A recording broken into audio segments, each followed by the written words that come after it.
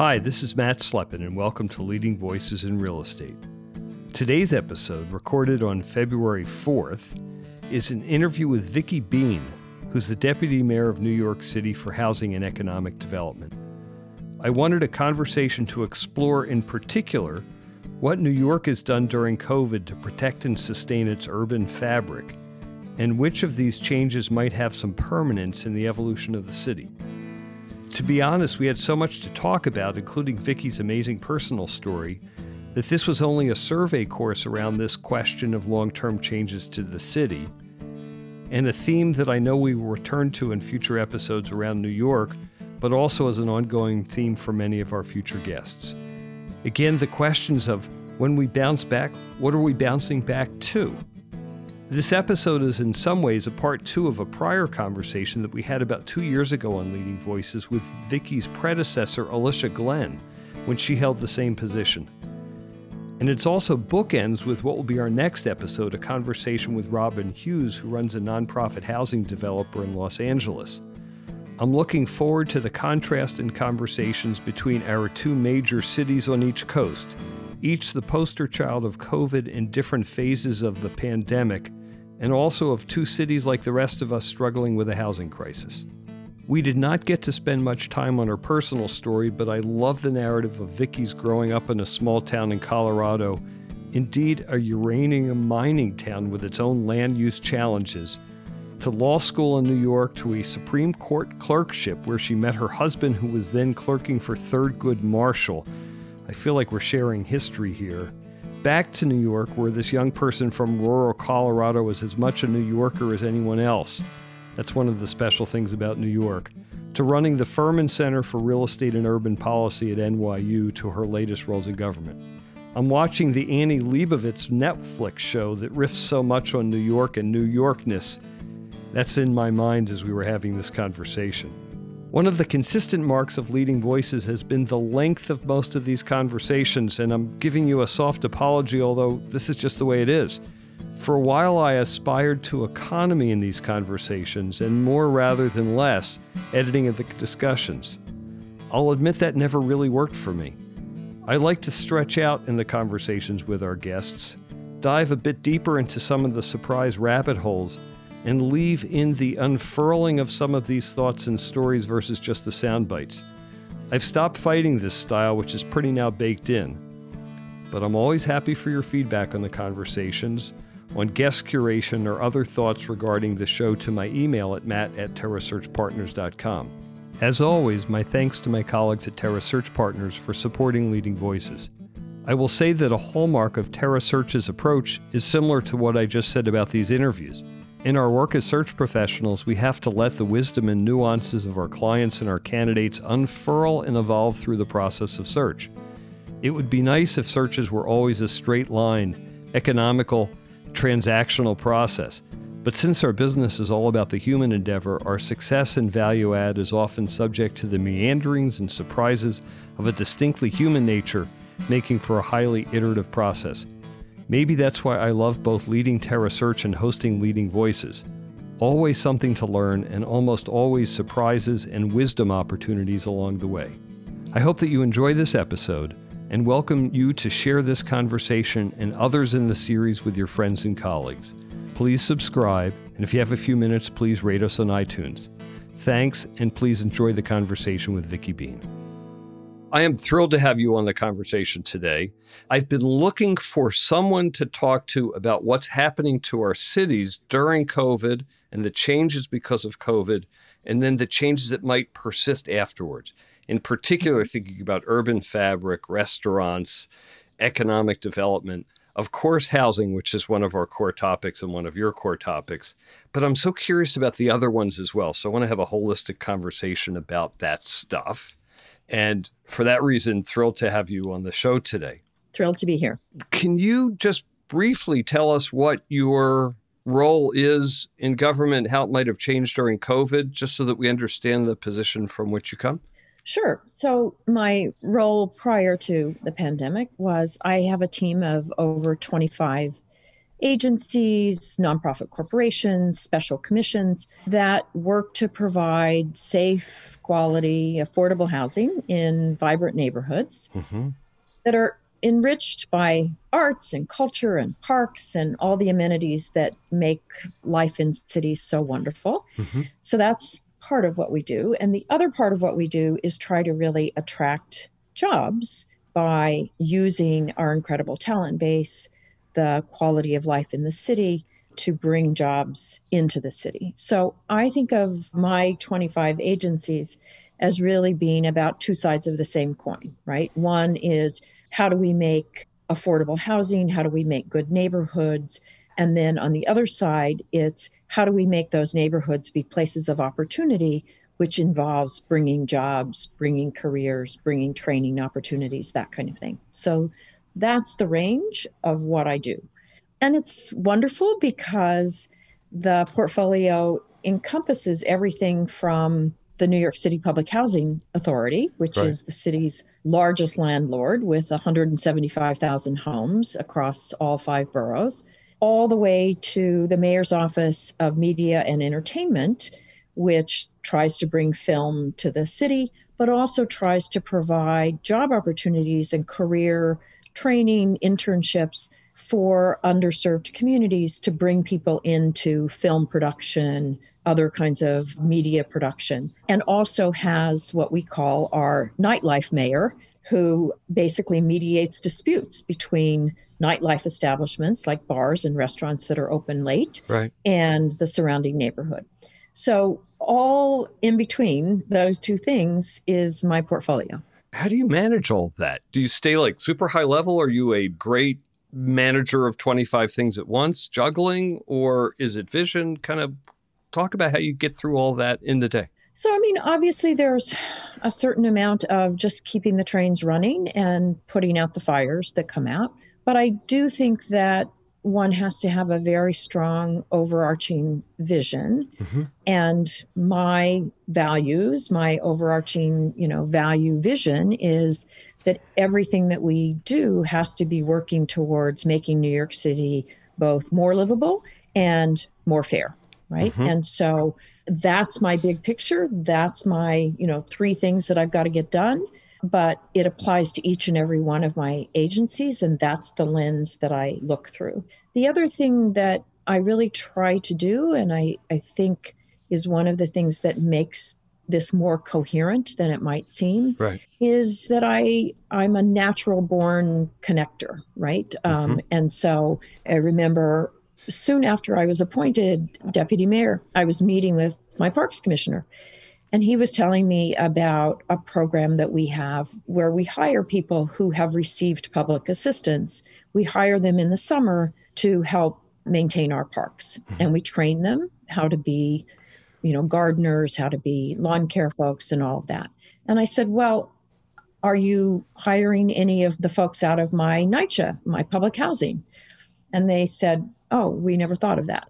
I connected those two parts of my portfolio. And now we've actually placed hundreds of the people that Parks has trained over in NYCHA to help maintain the NYCHA grounds. Of course. And we've put lots of our NYCHA residents who didn't have jobs into that training program. So my mantra of the day is, am I working towards those big picture visions? And am I making sure that everything is working as synergistically as possible, and I'm making those connections? Because those connections and synergies have lasting effect. Absolutely. In your job, the other way to look at your job is, one, like a mayor, what will this mayor have been known for? What will this deputy mayor have been known for? Because you only have 3-4 years at the apple, no pun intended, so that during your regime, some real change has occurred. Absolutely. And so I've worked very hard, my team has worked very hard to really make sure that we leave a bunch of structural changes, right? Structural changes that will help inform what the city does going forward, that shift it dramatically now, but also that are foundational so that they're in place for the next administration and the next after that. So a good example of that is, we have really tried to drive towards greater equity in how we spend our money.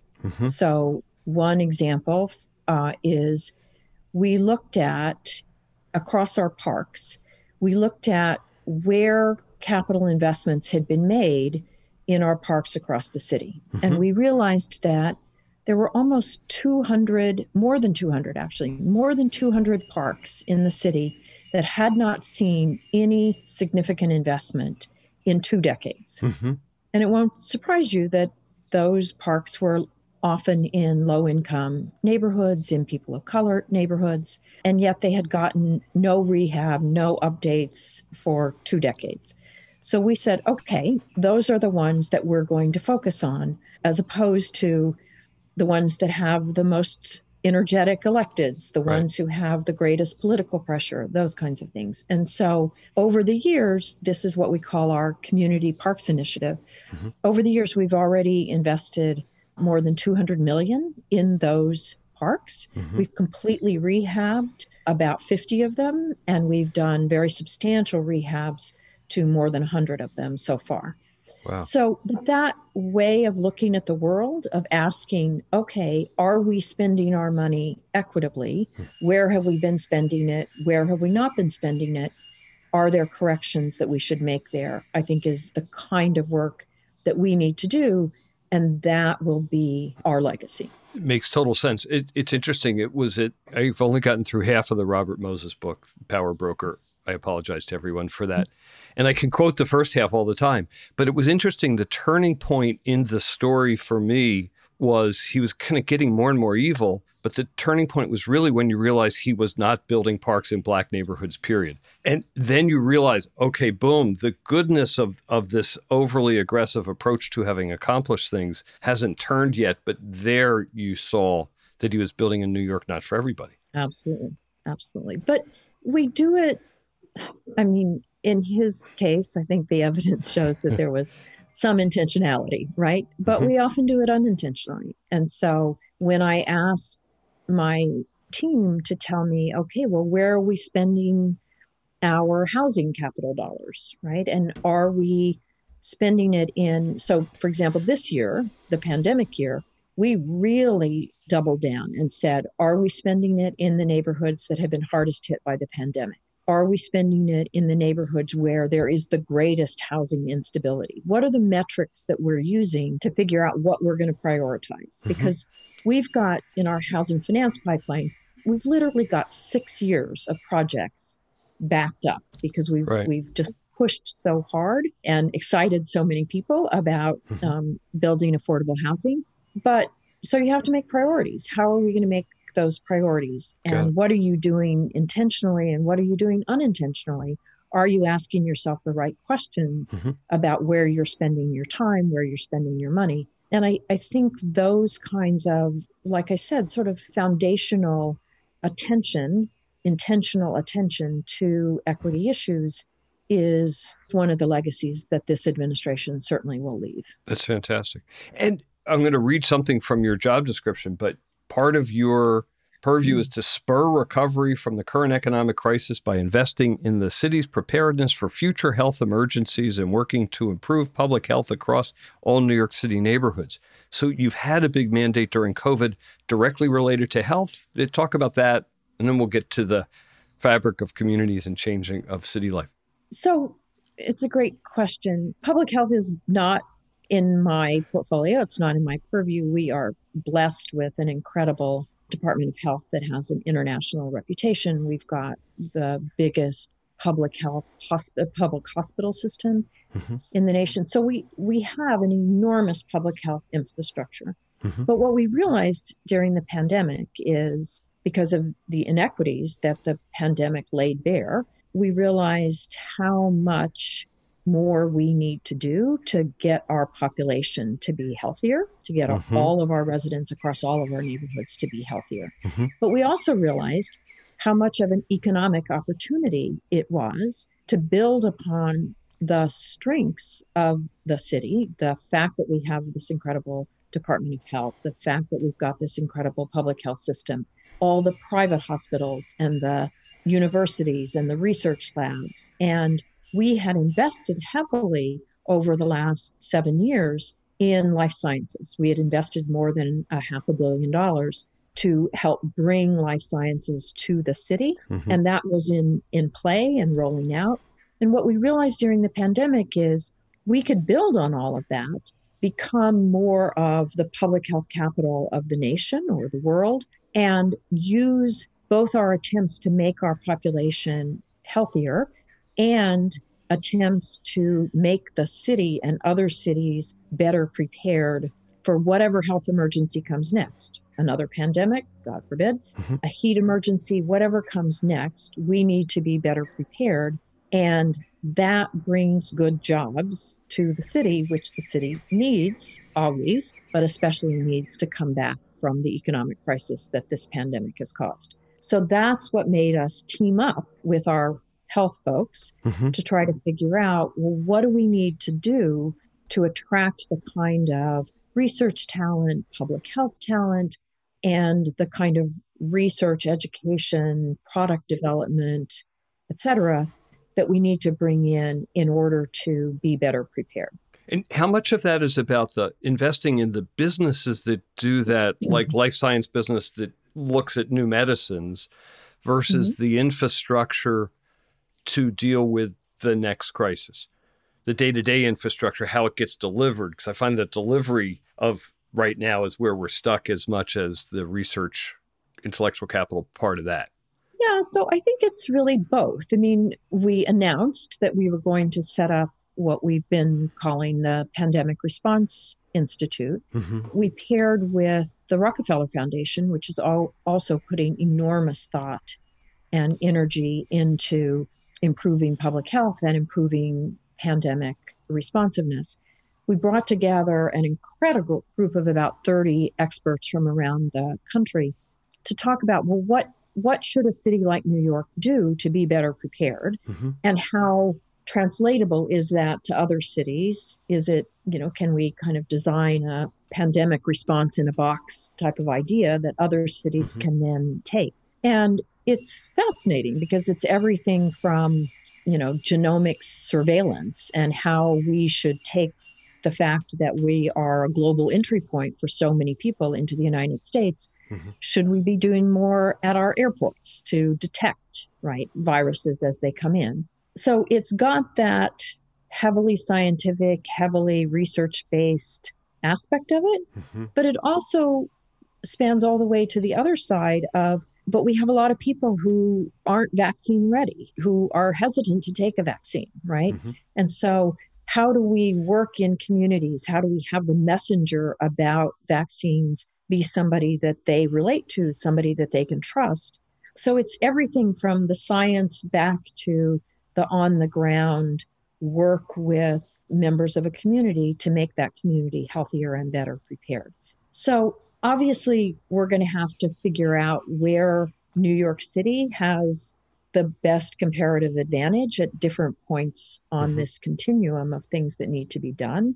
And that's the exercise that we're going through right now, is really trying to figure out what builds on the life sciences that we have, what builds on some of the strengths of the city. I mean, There's no city in the United States that's got more diversity. So if you want to find out how to work with vaccine hesitant people, there's mm-hmm. no better place than New York to experiment with that, right? Mm-hmm.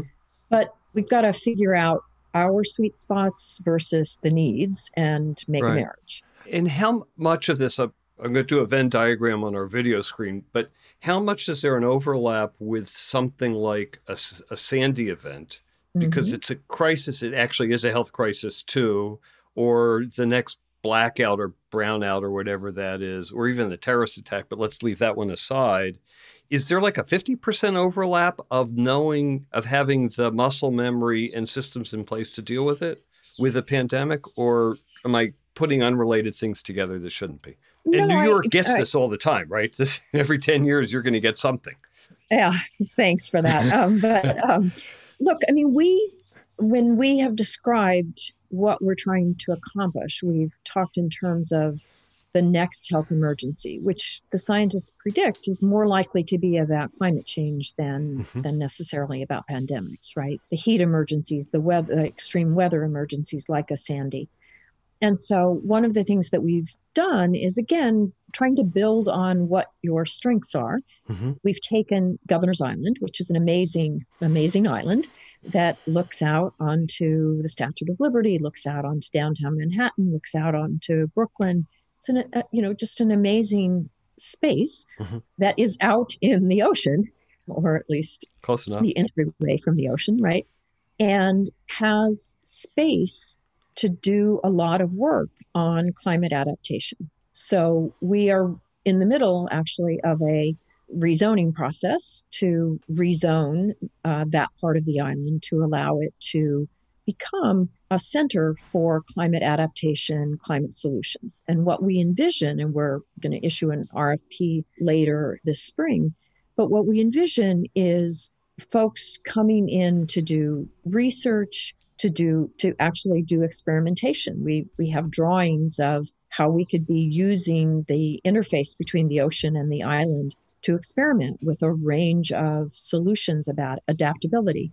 And at the same time, we're trying to use that to, again, train people for the jobs of the future, for wind energy jobs, for climate technology jobs, for property technology that will make buildings better suited for climate change, those kinds of things.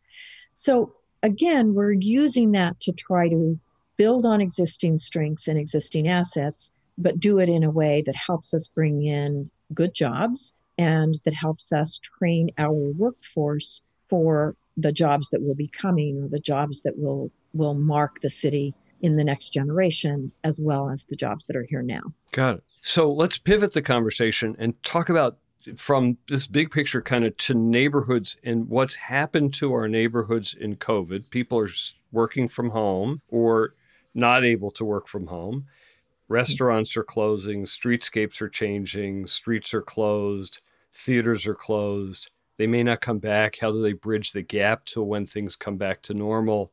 So I'll let you start to talk about how one attacks that stuff, both during COVID to stabilize it and what those changes are, and then we'll be thinking about what will persist and maybe in a better way.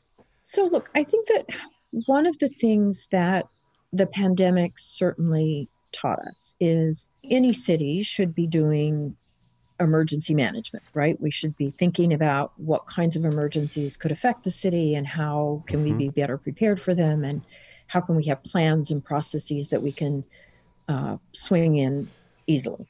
The thing that the pandemic showed, and it was true somewhat of Sandy as well, but the thing that the pandemic showed is just how reliant cities have become on supply chains that may not hold up in the event of a pandemic or other emergency, right? So there was a lot of attention paid to the supply chain problem with personal protective equipment, right? But it went far beyond that, right? So we immediately had to worry about, well, how are we going to get food into the city if the workers at Hunts Point, which handles a lot of our produce coming in, right? If they can't come to work, either because they're quarantined, they're sick, they can't get on a subway because the subway is down, how are we going to get our people food, right? How are we going to get the kinds of supplies like PPEs that we need in order to deal with this pandemic? And I think one of the things that we learned is it's so important to have agencies and a workforce that's incredibly flexible, that's incredibly creative, that's willing to take risks and make decisions on the turn of a dime.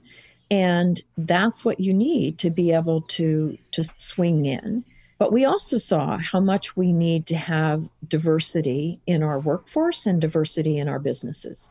So we were able to get through all of that in that period last March when New York City was the epicenter and the beginning, really, of the crisis in the United States.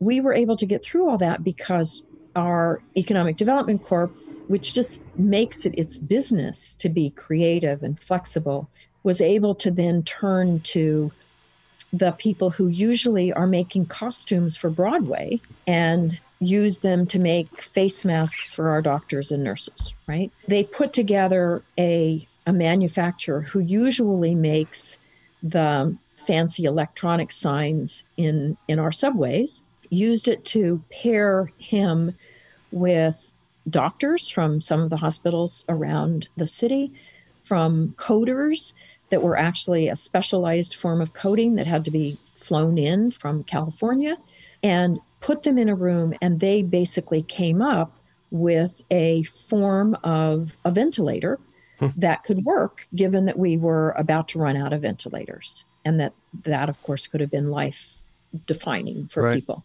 So being able to swing in high-tech manufacturers, low-tech manufacturers, our garment industry, our Broadway, not just the costumes, but also the set manufacturing, being able to pull all those folks in and say, we've got a supply chain problem. We need this and we can't get it.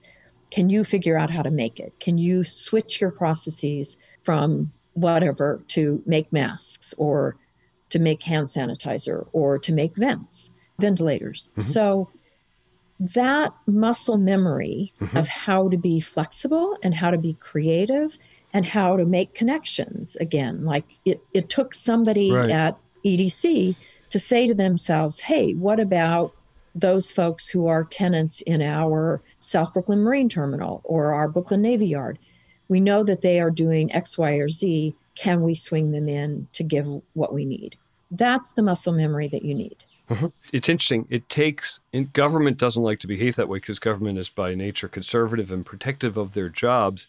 And even the electives might be, but the appointeds may be those who are least protective of their job because they know it's temporary and be willing to take the risks to think quick and even look stupid and get it wrong, which you're going to have to do. You definitely are going to have to do that. And that is a skill. It's a mindset that you have to get used to. I mean, I was getting calls at all hours of the day and night saying, okay, we think we can, make test kits so that we can start testing more people more quickly, but I need $10 million to set it up. Will you authorize that? Right? And you can't be conservative here. No, you got to go for it. So that's in a crisis. So talk again, I'll keep focusing on the question of kind of our street life, our urban fabric, restaurants, how many go out of business, how many can be saved in some way because we don't want them really to go out of business. And people who work there are your diverse people to begin with, or folks of not economic means. So kind of talk through that specific case study if you can. So, our restaurants are critical to what makes New York so energetic and so much fun. And they do employ, hundreds of thousands of people, often, as you say, low income people of color. So saving our restaurants was mission critical from day one. First of all, we needed the restaurants to help provide people food, right? And they swung in very quickly to start making food that got delivered to the essential workers in hospitals, to getting food to homebound seniors, that kind of thing. And so they swung in quickly to do that.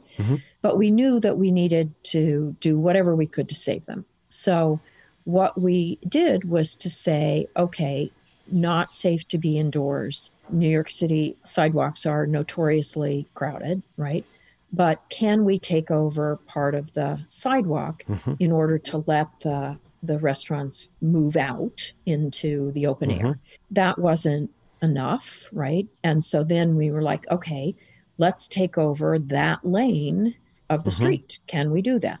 And as you can imagine, that's highly controversial and will, I'm sure, continue to be highly controversial. But it saved, we estimate that it saved at least 100,000 jobs. Wow. We have almost 11,000 restaurants that are participating. So they have built out in the street bed or on the sidewalk.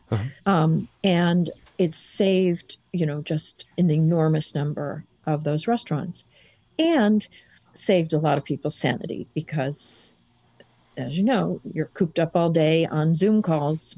It's really helpful to be able to get out and see some people, even if you can't have a drink with them or sit down and have a meal with them. To at least see other people having fun at a restaurant feels good, doesn't it? Lifts your mood, right? But also the restaurants did an amazing job. They put lights up, they put plants up. It's festive.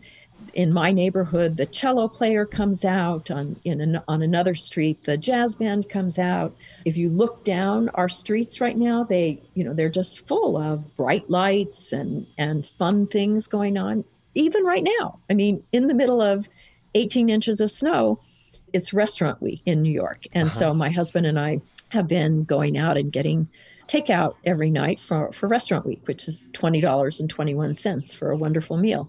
And we went out the other night to pick up our order, and I was amazed. It was like 25 degrees, and the restaurant outside was completely full of people all bundled up, but having a good time, getting out of their apartments, hopefully seeing people in their pandemic pods.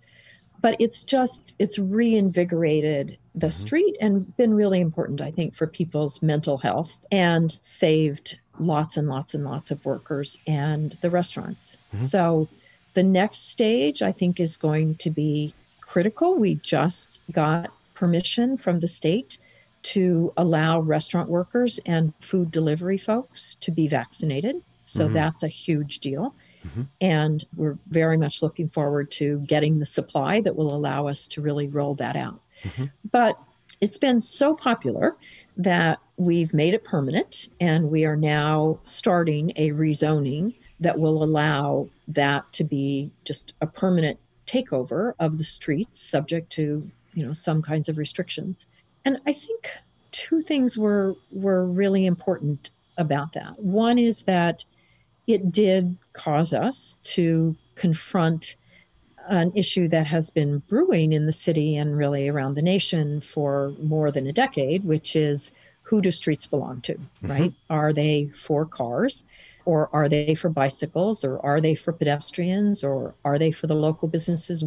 What is the right mix? And we've had that conversation in a much more real way, given the different demands that have been placed. And I think that conversation has really helped move the city forward on that question. And I expect that we will see a much different balance than we've seen in the past. But the other thing that it helped us do was it helped us get out of our own way, get out of our other people's way, because the charge from the mayor, and he's very good at really pushing you to do things better. The charge from the mayor was, I talked to the guy down the street at my local restaurant. I asked him how he was feeling about our, open restaurants program. And he said, I'm just trying to survive. I don't have time to do any of your bureaucratic nonsense. I don't think I'll be able to participate because it'll be too difficult. So the next day, the mayor comes in and says, make it easy, right? My guy, I think his name was Lenny, I can't remember. My guy has to be able to, in a coffee break, fill out all that he needs to fill out, get the permits, and be ready to roll. You guys do it.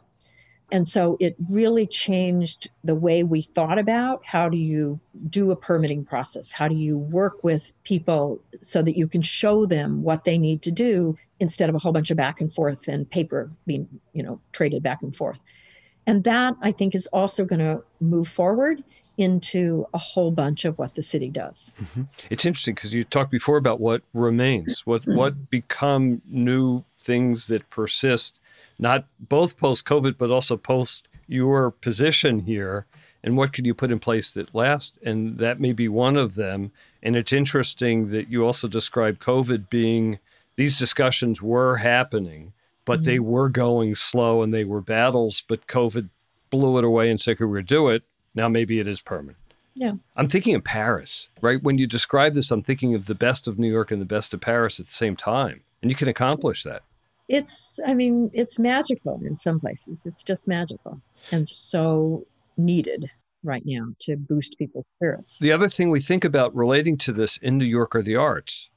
And no one's been able to make a living in the arts or have those institutions be there. So how have those institutions persisted through this quiet period of time? And are you able to support that in some way so that when we can reopen theaters, not just the big ones, but the small ones, community theaters, whatever, off Broadway, how's that going to still be there? And gosh, I want jazz clubs. So talk about that. We're critically concerned about our arts and culture. We have been trying to support them financially. But that's a problem that goes way beyond the city's capability. We're very excited about the Save Our Stages money that was in the last stimulus bill. We hope there will be help in this new stimulus bill that's being discussed as well. So we have tried to direct resources. We have tried to use our arts and culture folks wherever we can for other kinds of things. So, can we use them for childcare centers for our emergency childcare? Can we use them for blood donation? Lincoln Center was a blood donation center last week. We've tried to work with them to figure out ways of bringing culture out into the open air. So, for example, we had Philharmonic on the back of a pickup truck, right, that drove around different parts of the city. You didn't know where it was going to be so that it wouldn't count as a gathering, but they would, drive the pickup truck, start playing, and people would take advantage of that.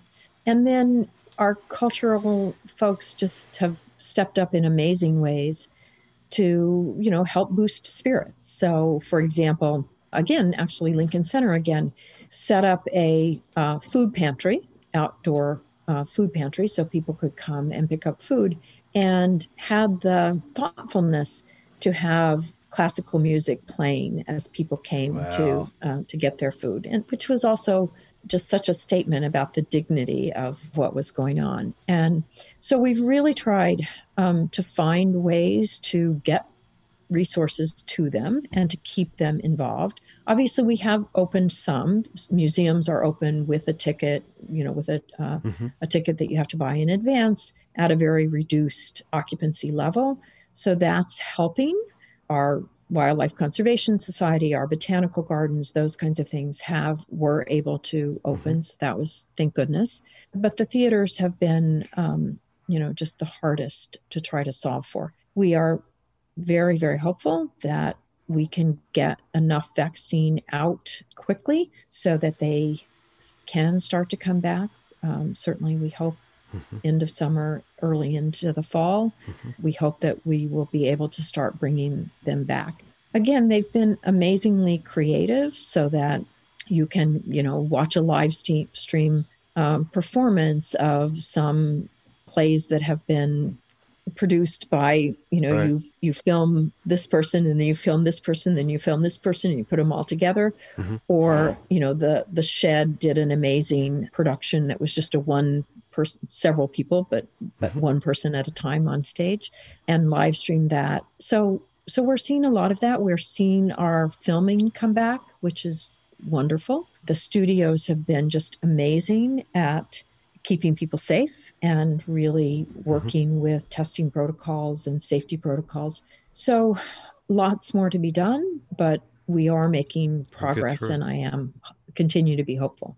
We can't dissociate New York from that. Every time I come for a business trip, I try to go to Broadway and see something, last minute tickets. And the last 4 trips I had now a couple years ago, each were stunning. You can't dissociate them. Hey, we could keep talking about urban fabric, but we have to talk about housing, and we have to talk about your career, and we're going to run out of time. So talk about and you're a houser, so talk about the pandemic and the core issues around housing in the city and maybe how you've done.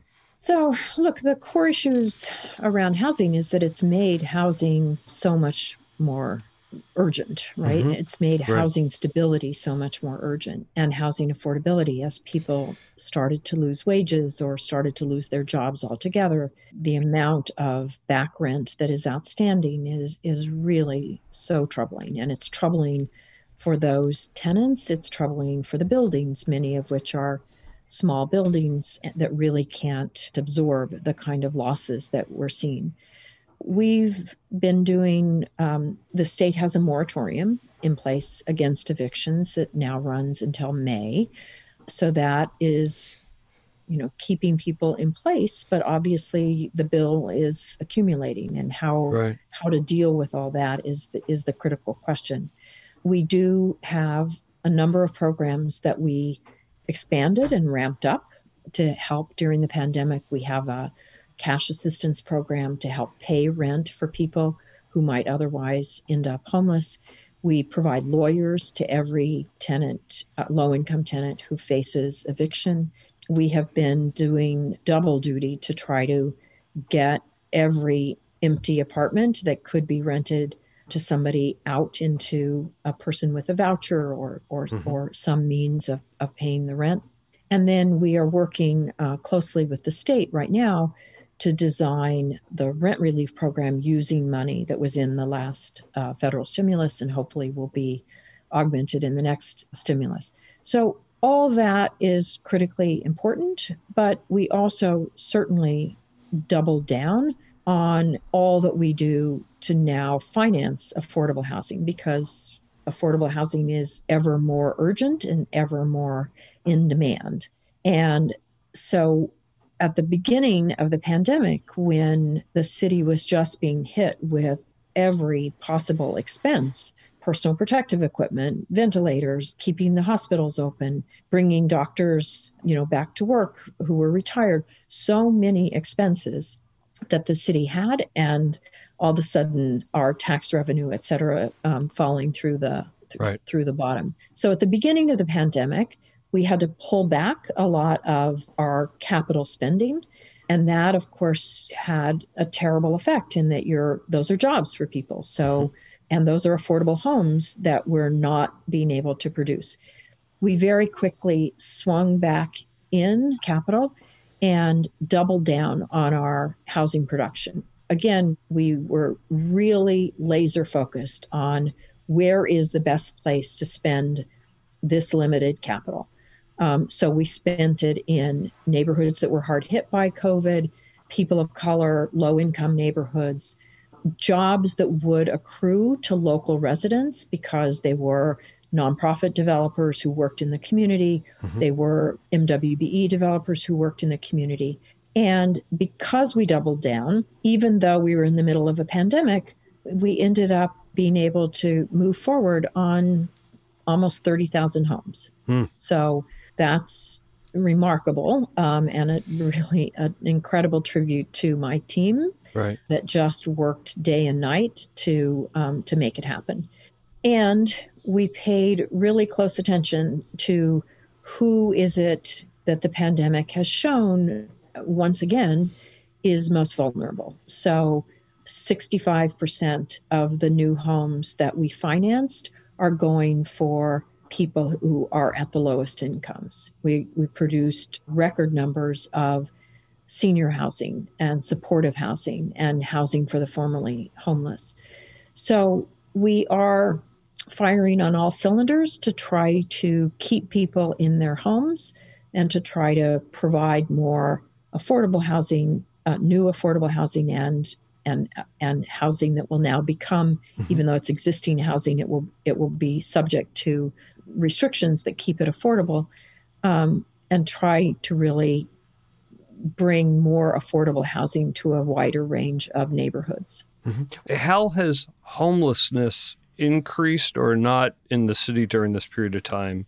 And the additional cost of homelessness versus the cost of an affordable housing unit, I think, is ginormous, both in dollars and social cost. But talk about that for a sec.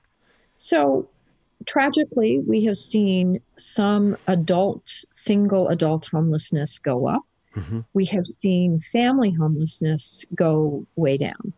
So our overall homeless population is smaller, has been decreasing on a steady decrease, but it's changed in composition. And so we are seeing, mostly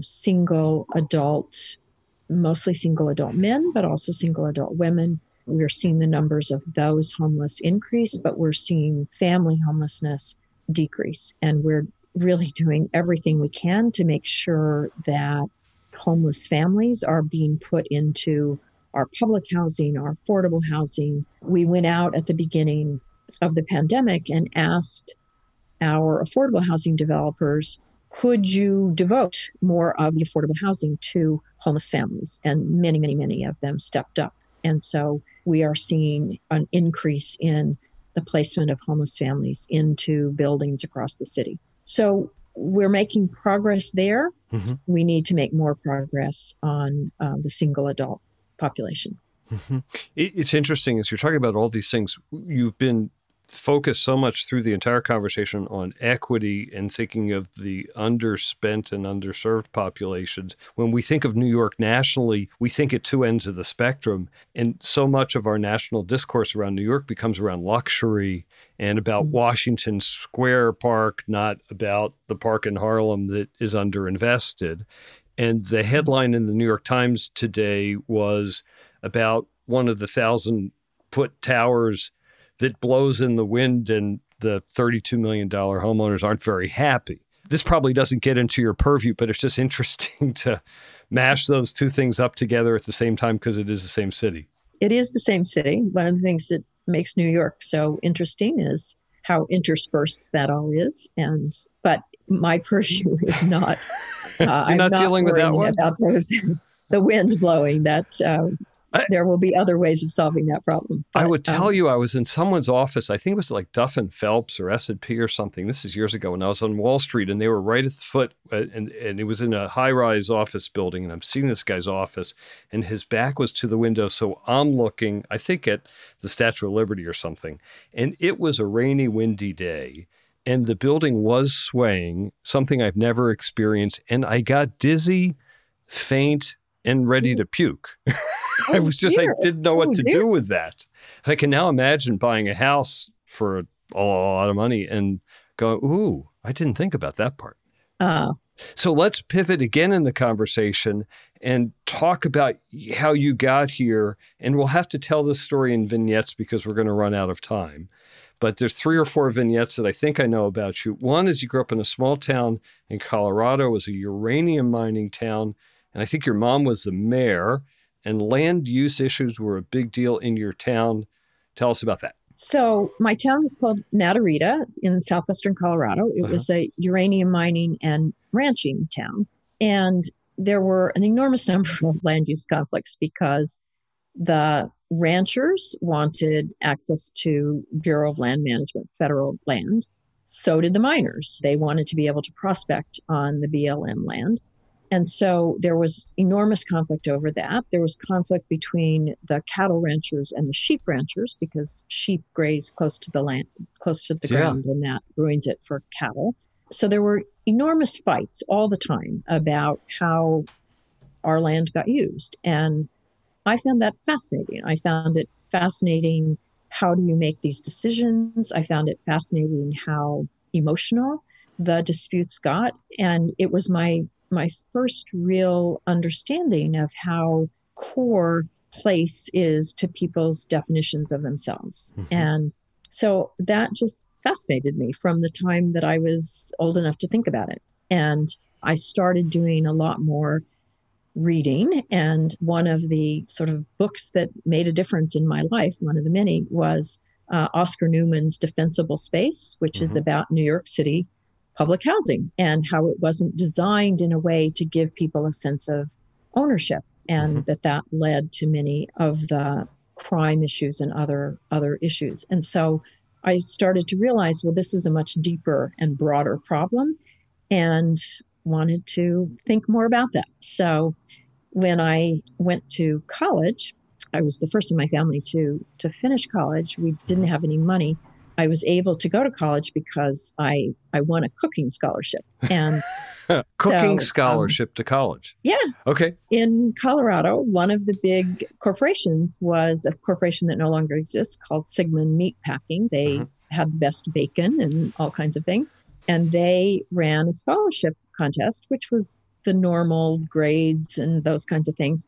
But then at the end, you cooked a meal and you served it to a slate of judges, and they ask you questions and that kind of thing. And my family was very poor. And so my job was to do the cooking for the family from the time that I was 12.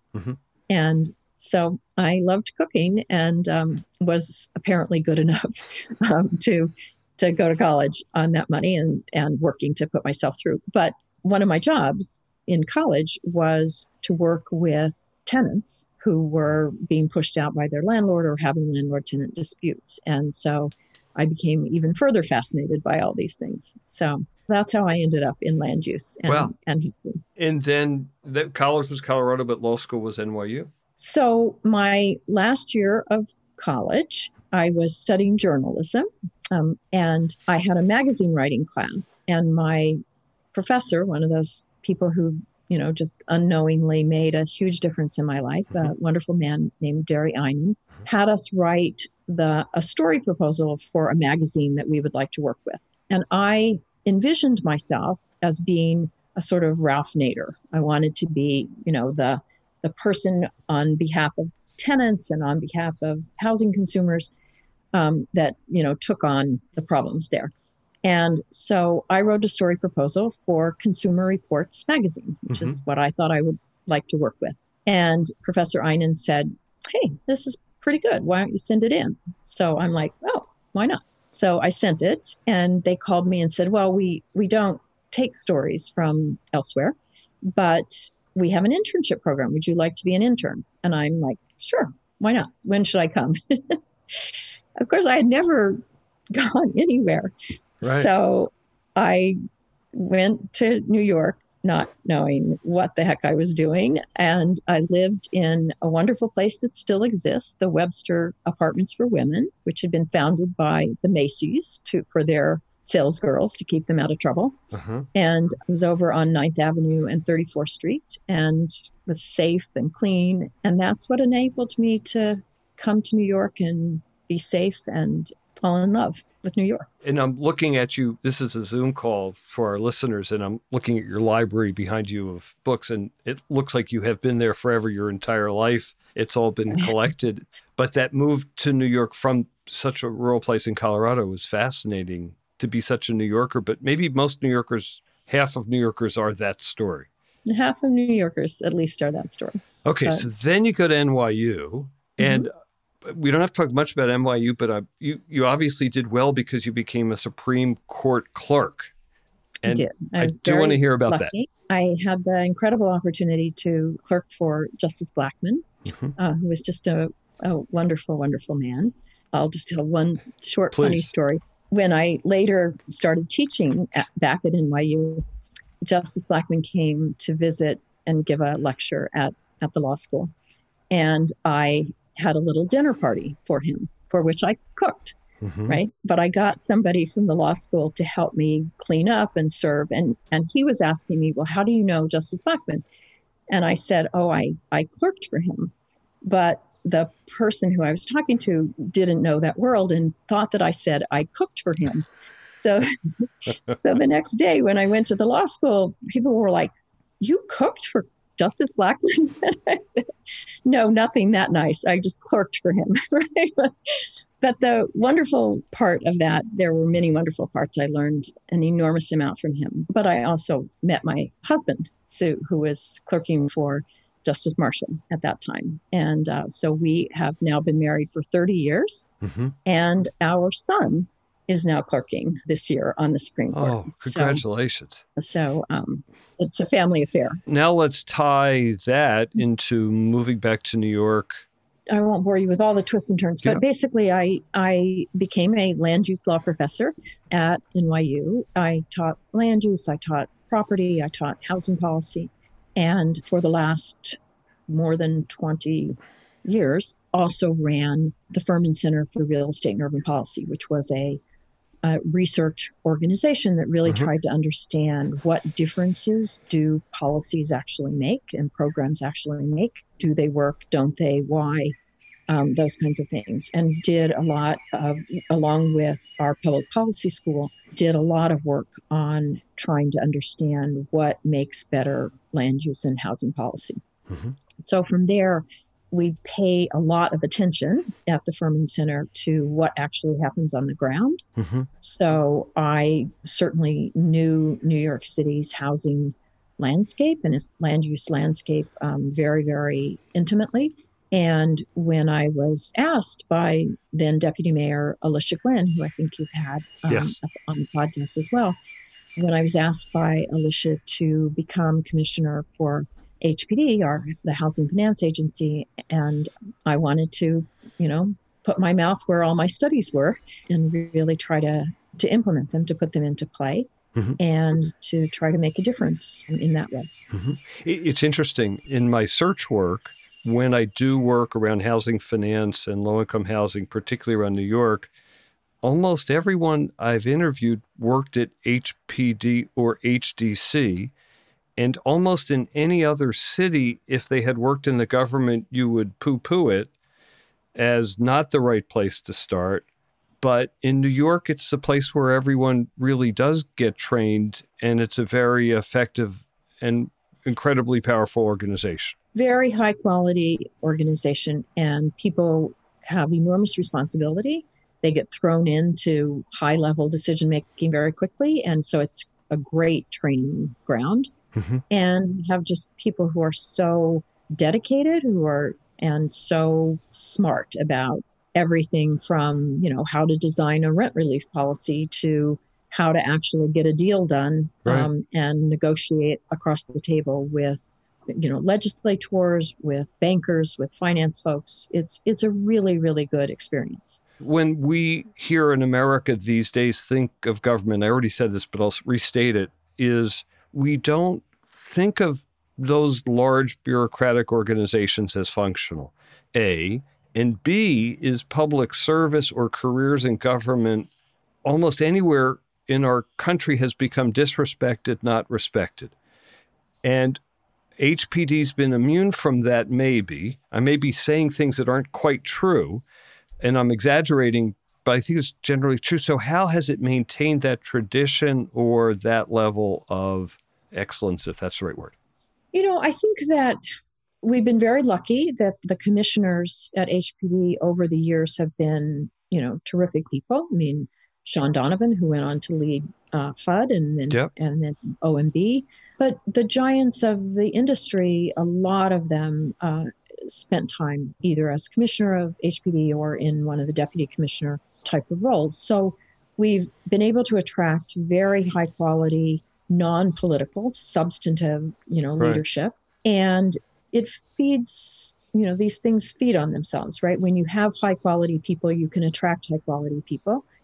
And when people know that their work is actually making a difference on the ground and that the world respects what it is that they do, that enables us to attract and keep some just amazing people.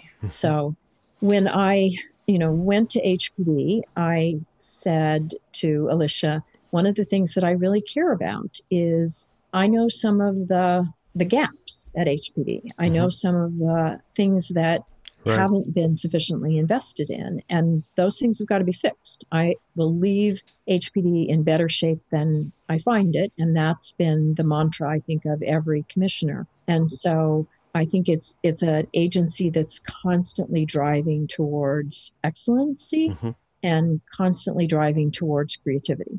It's a management style. It's a culture that keeps moving forward, and we have to keep it going, obviously.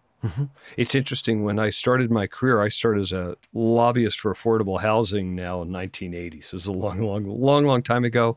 And the people who had worked in the Carter administration at HUD were in the process of leaving because Reagan administration came in, but there were a ton of lawyers. And the whole Washington, D.C. housing establishment were those lawyers who then went out into the industry. And many of them are still there.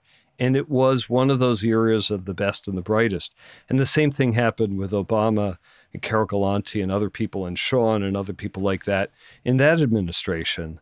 And again, I keep all into politics here, but if we could bring public service back to that level on a more consistent basis, regardless of party, then we would have a much more functional society.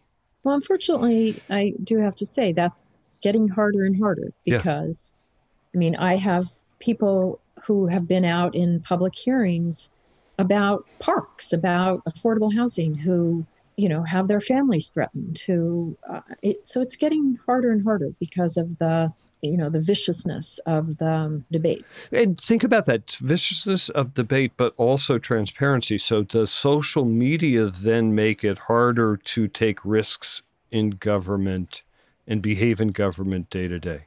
Because you can be found quickly. Absolutely. Because that something that you've done is going to get into 144 characters, and you're not going to be able to explain it in 144 characters. So you're going to be made to look stupid and not really have enough of a chance to be able to respond. And that makes your job just a lot harder. Mm-hmm. And again, we started a few minutes ago, we talked about the appointed versus the elected versus the career people. And maybe you're in that appointed position that does feel safest to go for it. But for the others, that environment needs to be changed so that people can feel comfortable that they're not going to get mauled for just doing their job well and creatively. How do you do it creatively? How do you do that creatively to assure people that they won't get mauled? No, I think how do the people in those chairs do their job creatively and have the concept of creativity not be a negative attribute to exist successfully through a career in government? Look, I think one of the things there is you have to have a very strong value compass about what you're trying to achieve. And not that good ends justify means, but when you're fighting against 144 characters, you have to be able to go back to the basic value scheme that you're trying to achieve and be able to communicate about it at that level, which is really hard. It's interesting. I've been wondering this for a long time, and it doesn't work today, but it could. We could change the discourse just actually not that far of those values that we all agree on. And because there is that 60% of the value proposition that both Republicans and Democrats and people running against each other all agree. We need this, we need that, we need the other thing. We're having that's become so narrow because we're looking for wedges on which not to agree and to be able to yell at people versus, yes, you've moved the needle on this stuff that we all care about and it's going to, but it works better at city level than federal level from what I hear all the time. I hope so. Okay. So we should wrap up. I have two questions. One is, what haven't we talked about that we should, that these topics have made you think about that would be interesting to our listeners?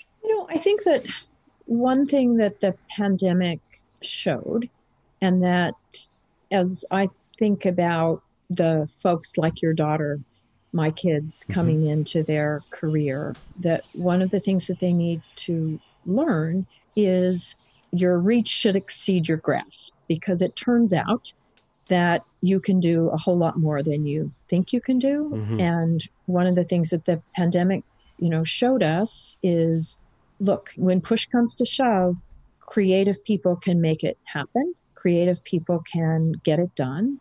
And you can do a lot more than you think would ever be possible. And certainly as I watch my 29-year-old son, my 26-year-old daughter, and so many of my students, my former students, my team now, it's amazing how much more you can achieve than you think you can, and how much more you might have available to you than you think it is going to be available. So I think one of the most powerful things to remind ourselves is if you don't ask, the answer is automatically no, right? But if you ask, can we do this? Can we do more? Can we do even more than more? It often turns out that yes, you can. And similarly, when you're starting out in your career, be sure and ask, because the answer might just be yes. And if it's no, that's no worse than never asking. That's wonderful and true advice. For someone, young person getting into the real estate business, now you put your NYU hat on and your government hat on, but what advice would you give to a young person getting into the industry? Your point of grasp is a really good one, but where should they focus? How do they find their way? How do they begin a career in this industry? So look, I think that if you want to do housing work, there are all kinds of avenues in, right? You can work for a nonprofit who does advocacy work or community organizing work around housing issues. You can work for the legal aid or legal services or lawyers who help tenants. You can work in finance, in the banks or in the financial firms that help to finance affordable housing, with a developer who either for-profit or not-for-profit, or you can start there. So there are so many different ways into the industry, and it really depends, I think, on whether your focus, whether what gets you out of bed in the morning is policy issues or the craft of a deal, being able to put it together, being able to negotiate and find solutions, whether what you're interested in is really more the on the ground working with the people who are going to live in that affordable housing. It really depends on what it is that your personality drives you towards.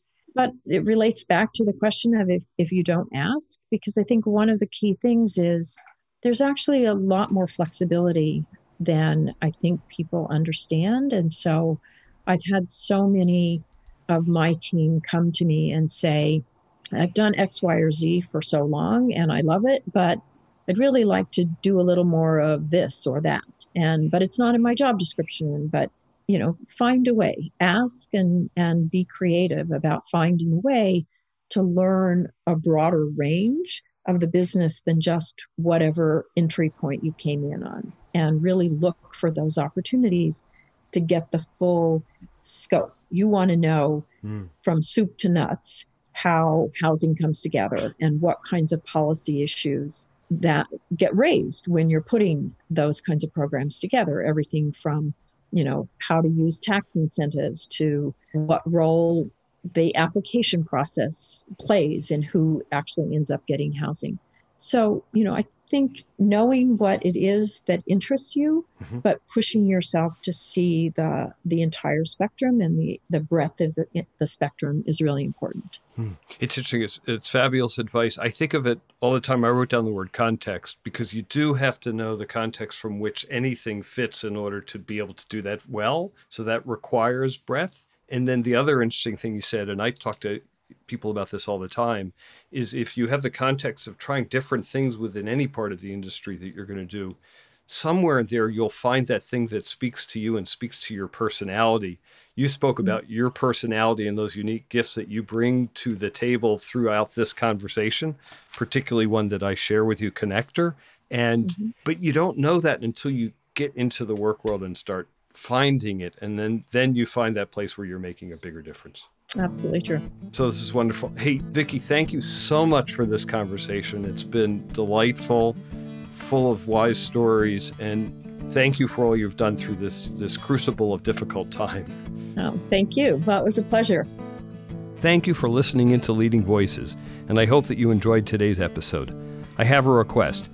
If you enjoyed the episode and found it to be valuable, please share it with a friend or two. If they're podcast wary, take their smartphone in your hand and subscribe for them and teach them to listen. You'll change their life. Seriously, thanks for listening and keep in touch. You know you can reach me at matt@terrasearchpartners.com. See you next time.